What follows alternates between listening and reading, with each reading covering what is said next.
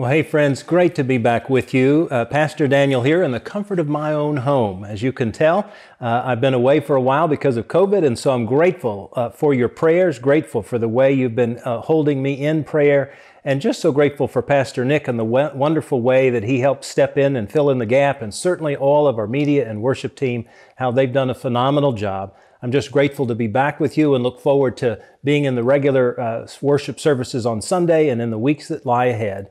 It is indeed a new year and a new opportunity, and I'm very excited about this new worship series simply called New. Let me just remind you again that we'd love to know you're with us, so be sure to check in on the church app. Just download it in the Google Play Store or the Apple store as well. It's a great way for us to connect with you. It also has, of course, ways for you to have message notes. I'll be referring to that during the message today. There's ways for you to not only check in, but to engage Scripture and certainly to make donations if you'd so choose. So I do hope that you'll check in and offer us that great opportunity. Well, what a unique time we're in, isn't it? I mean, not only is it unique here in terms of what I'm doing and sharing with you, but man, these days are so strange. And I know the events of this past week in our nation have just shaken us, and it just reminds us of how much we want stuff to be new, how much we want things to be different. And if you're like me, you've been asking the question, golly, when and how can we ever get back to normal? How can we get back to normal? And when I reflect on that question, it's a normal, natural question because we just want things to be the way they were, don't we? We just want things to get back to normal. And yet, I ponder to myself if maybe that's not the best question to ask. I'm wondering if maybe the better question to ask is, how can we now move forward? How can we move into a new opportunity? How can we move forward with whatever God is doing? And that's what I want to spend not only today, but the next many weeks in our worship series called New, because I'm convinced that we need to simply move forward. Normal is nothing like it once was, but moving forward, that's always possible. And so when we think in those terms, it helps me to better recognize that we want to answer that question as it reflects the church, as it reflects maybe your work, as it reflects your own community and relationships, and certainly as it reflects on who I am as a person and who you are as a person. And here's the good news. Man, our faith is wrapped up in newness. Our faith has ancient traditions that help guide us into all things new. I mean, even last week, we learned from Pastor Nick that we can not only recite a Wesleyan covenant prayer, an ancient tool that reminds us that all things are new, but man, we participated with these great rituals, these rich rituals of baptismal renewal and communion, and they claimed for us a way to move forward, a way to make all things new. But it doesn't just stop there. I mean, our faith going all the way into the Hebrew Scriptures, I'm reminded of how the Israelites were moved out of slavery and bondage in Egypt into the Promised Land, and the powerful ways that that remade who they were and made all things new for who they were as well. And then, of course, we can't help but remember and reflect on our own Savior Jesus, and how just in days gone by we've celebrated His birth, and how God made new all creation because of God stepping into the world through the birth of Jesus, but also how Jesus' death and resurrection make things new. So the good news is we can move forward, and the good news is we've got a gift in our scriptures and in our teachings and in our faithfulness that we can indeed make all things new. So there's this passage of Scripture in the Gospel of John. In the 3rd chapter, some of you may be familiar with it. It's an encounter that Jesus has with a man named Nicodemus. And Nicodemus is going to help us to better understand how we can be made new and how we can step into and forward into the richness of what God has in store for us this year and in all the days to come. Listen for this passage in the first couple of verses of chapter 3. Now, there was a Pharisee named Nicodemus, a leader of the Jews. He came to Jesus by night and said to him, "Rabbi, we know that you are a teacher who has come from God, for no one can do these signs that you do apart from the presence of God." Jesus answered him, "Very truly I tell you, no one can see the kingdom of God without being born from above." Now, this is a fascinating encounter that Nicodemus has with Jesus because Nicodemus, of course, is a Pharisee. He's not a believer in Jesus. And yet he has this powerful encounter that clearly something within him is welling up for him to want to have this conversation with Jesus and want to know that there's something possible for the future. And so Jesus gives it to him. And I love how Jesus starts that conversation in terms of newness. He says, no one can see the kingdom of God unless they're born from above. Now, this translation is interesting because some of us may know that verse as being born again. And here's the deal. In your app notes, you'll see this. The Greek word there is anothen. Anothen is a powerful word that clearly can mean born again, but it can also mean, as it does here in the New Revised Standard, can mean born anew or born from above. And all Jesus means in this anothen is that we have the capacity to be made new. We have the capacity to be made over. And Jesus brings that opportunity to us, and He's helping Nicodemus to see it, and He's helping you and me to see it. He says to Nicodemus, you must be born anothen. In other words, you can't just try it on your own. You can't just get there by your own doing. This is something that Jesus offers. And of course, He would go on to remind not only Nicodemus, but you and me that God so loved the world that He gave this child Himself in order that we might have and know this newness. And so a part of what Nicodemus is teaching us is that we can be made new. And the best way for that to happen is to rely on Jesus, to be in a relationship with Him. And therefore we can be born anothen, from above, born again, born anew. So here's what Nicodemus, I think, is saying to us without saying a word. It's a fascinating lesson. And look, what I'm going to share, it'll be there on the screen. It'll be in your app notes as well. It's nothing profound, and yet it's so simple and straightforward, it will hopefully make all the sense in the world. Nicodemus is made over through Jesus. He's made anew. He's born again and born from above because he desires that relationship, and Christ makes it possible for him. But here's what Nicodemus is teaching us. Watch. You can't do things new while doing old stuff. Isn't that silly? I mean, that's as straightforward as it comes. You can't do something new while still doing old stuff. And I think to myself, that's nothing profound. I mean, any of us could say that, but the reality is we often all get caught up in this reality of just keeping doing the same old thing and trying it in different ways or trying it in somehow a way we hadn't thought before, but it's still the old stuff. You see, Nicodemus reminds us we can't do new things while still doing the old.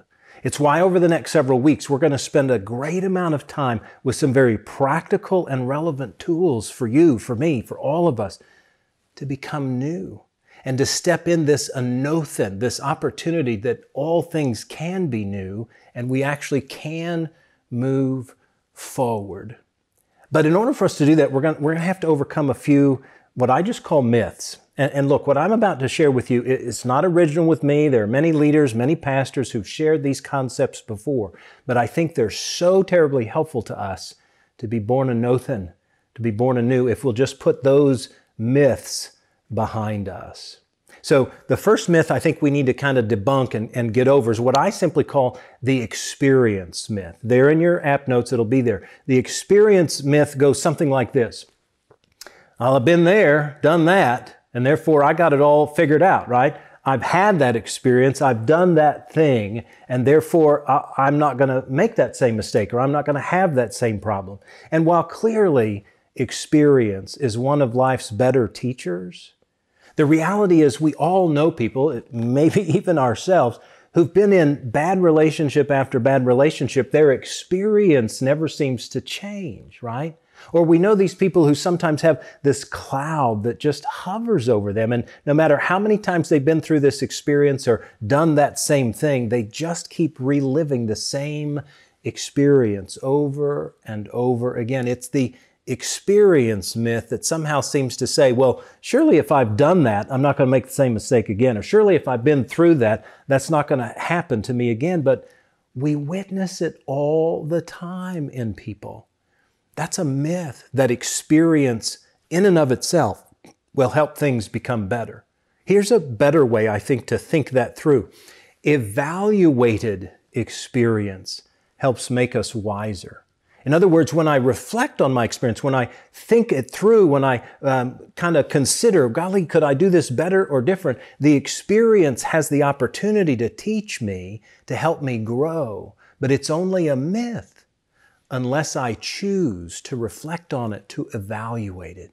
This is what Nicodemus does. Several times in John chapter 3, Nicodemus will ask questions of Jesus about what does it mean to be born in Dothan? What does it mean for this to happen? In verse 9 of chapter 3, in fact, Nicodemus literally just says, how can this be?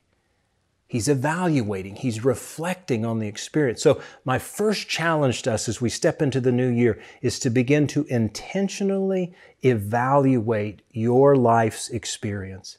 Life's experience is so rich, it's so amazing, but just to have it, just to go through it doesn't mean anything.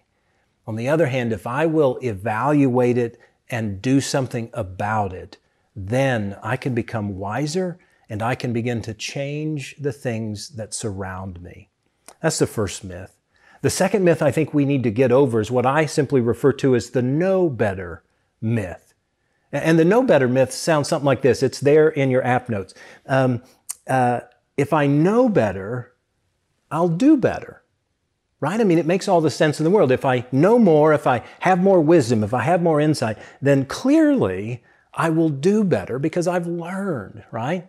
Well, clearly that can be true.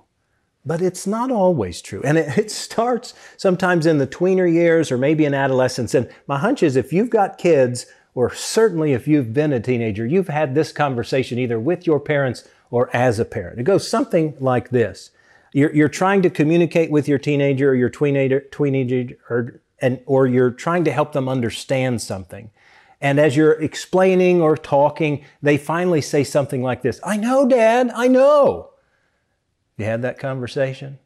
And then if you are like me, you've responded back to your adolescent, if you knew better, why didn't you do it? I bet you've had that conversation, haven't you? Well, to all of our adolescent friends, I say this, that's when that kind of conversation begins, but it continues throughout all of adulthood that we seem to believe that simply because I know this thing or know about this thing, that somehow I'm going to do better. Let me ask you a question. Do you know that you're supposed to eat 7 or 8 fruits and vegetables a day? Do you know that you're supposed to eat less salt and less sugar and less carbs? I do. I know that. Do I do it? No. Do I know that I'm supposed to exercise at least 30 minutes a day, at least 3 times a week? Do I know? I know that, absolutely. Do I always do it? No. Because it's a myth that simply because I know something, I'm going to do it, right? It's why resolutions don't always work for us. We make these resolutions at the beginning of the year because we know we want to get more svelte, or we know that we want to be better people. We know this. We make a commitment called a resolution. And then, of course, within 2 to 5 to 10 days, we've gone a completely other direction because simply to know doesn't solve the issue, you see. Here's perhaps a better way to understand that myth or to live into it. Changing behavior, not insight, causes movement. You see, it's not just about the intellect, it's not just about knowing, but if I change my behavior rather than just what I know, then I begin to move a little. I begin to do something about it, you see. This is what Nicodemus did. Look, we don't know a heck of a lot about Nicodemus. There are only 2 other times only in the Gospel of John that we know about Nicodemus, but the next time we hear about him is in chapter 7 of the Gospel of John, and he chooses to change his behavior rather than simply to know. There's this interaction between Jesus and some folks, and they literally want to put Jesus on trial. We know that. And at one point in the conversation, they're literally trying to throw him to the wolves, if you will, and Nicodemus is there.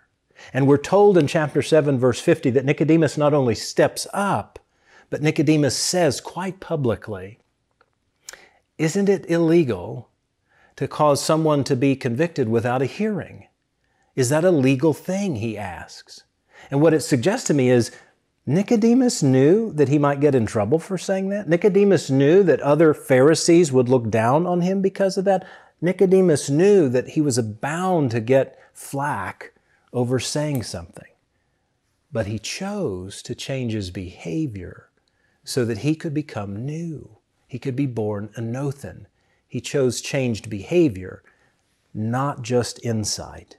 You see, that's a myth. Here's the last myth I want us to consider that we need to debunk so that we can be made new. The last myth is this. I call it the inevitability myth. And that myth simply says something like this, as your app notes tell you. Golly, life just comes at you and this is just the way it is. And therefore, I'm just going to accept it. It's just inevitable. Friends, life does come at us. There's all kinds of stuff that happens that we don't really have a lot of control over.